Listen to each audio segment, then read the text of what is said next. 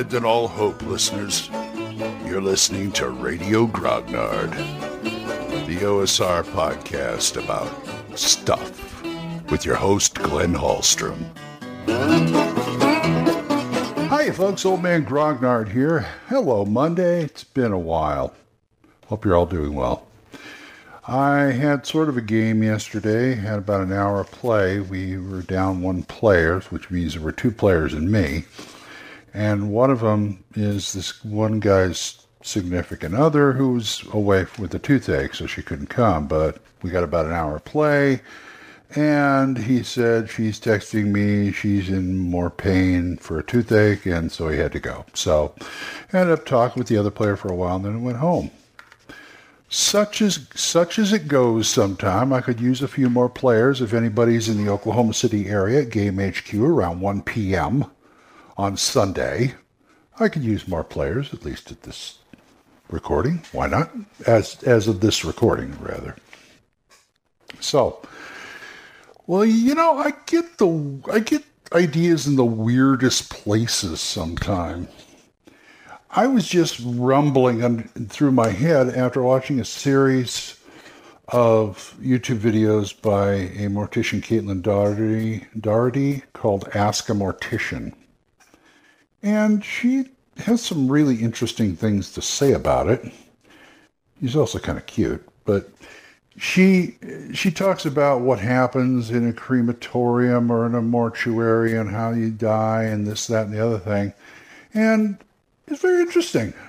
And I thought, how do I apply this to my game? Well, the last video I watched of hers is she was talking about natural burying and what do they call it? Aquamation, which is the opposite of cremation, where you fill the tank with a mixture of water and this alkaline that will decompose the body in a matter of hours. It's the same thing that decomposition goes through, you know, when it's buried in the ground, only it takes about 2 or 3 hours instead of months.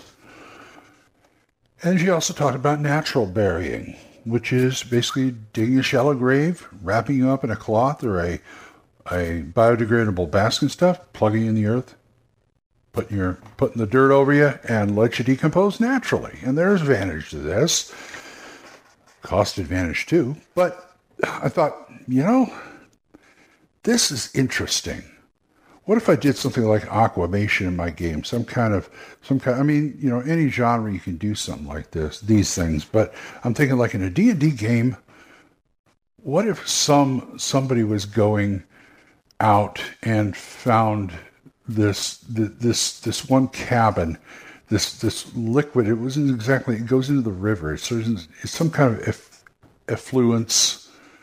And turns out this guy does this, and it's a new process that I have developed with these things and this, that, and the other thing.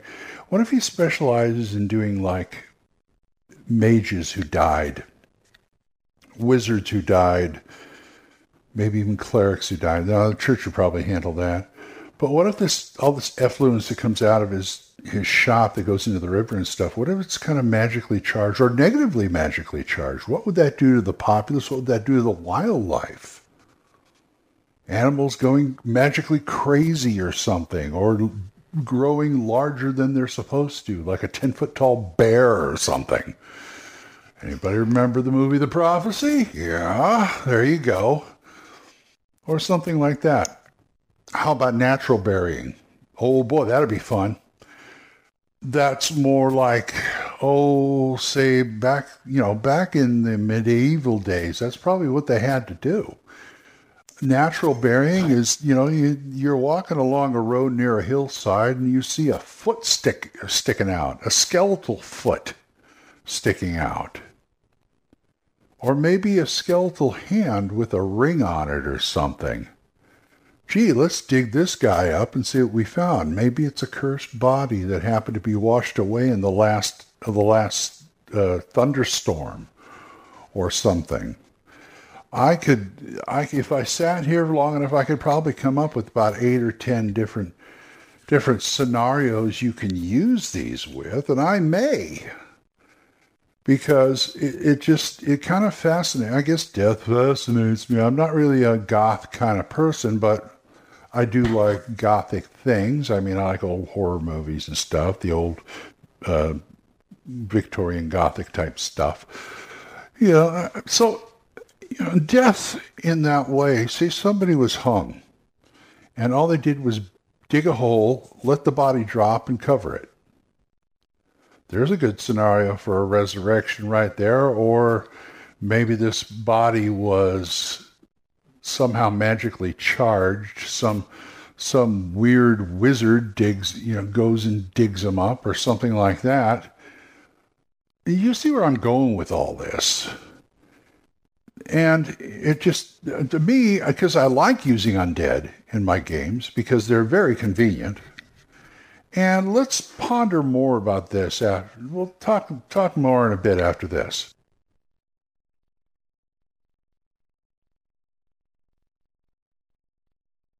Okay, so we have corpses coming out of graves. We have corpses sticking out of places. What if a whole cemetery was naturally buried and they didn't do a very good job? And once again, the next thunderstorm or flood or something, all of a sudden you've got corpses. You've got corpses, floating all over the place. And somehow they get magically charged. Maybe a lightning storm, lightning hits it. Worked for Frankenstein. And they start coming alive. And there's a scenario right there. That's a simple scenario talking about that. Maybe one of your companion dies and you can't get them raised. Resurrection cuts into the profits of people who profit by dying. I mean, it might cut into the church. You take a church to have them raised. Nope, we don't do raises. Nope. No, we get paid per corpse by the government, and no, maybe the government has a limit on how many people can get raised. No, we reached our limit this month. Sorry, or something like that. Then you can have a whole intrigue thing about that. What else? Let's see. Somebody who dies and has a will saying you must raise me. Or you do not get inherited, or somehow some kind of resurrection. Then there's the whole thing about ghosts and things like that. What if you had a ghost that was naturally buried in a forest, and he keeps haunting you, and to put him to rest, you got to find his body and give it a proper burial. Whatever that may be, whatever, I don't know, maybe a cremation or an aquamation or whatever. Apparently he was not buried right. So you have to go help him. Okay, fine. You're going to go help him.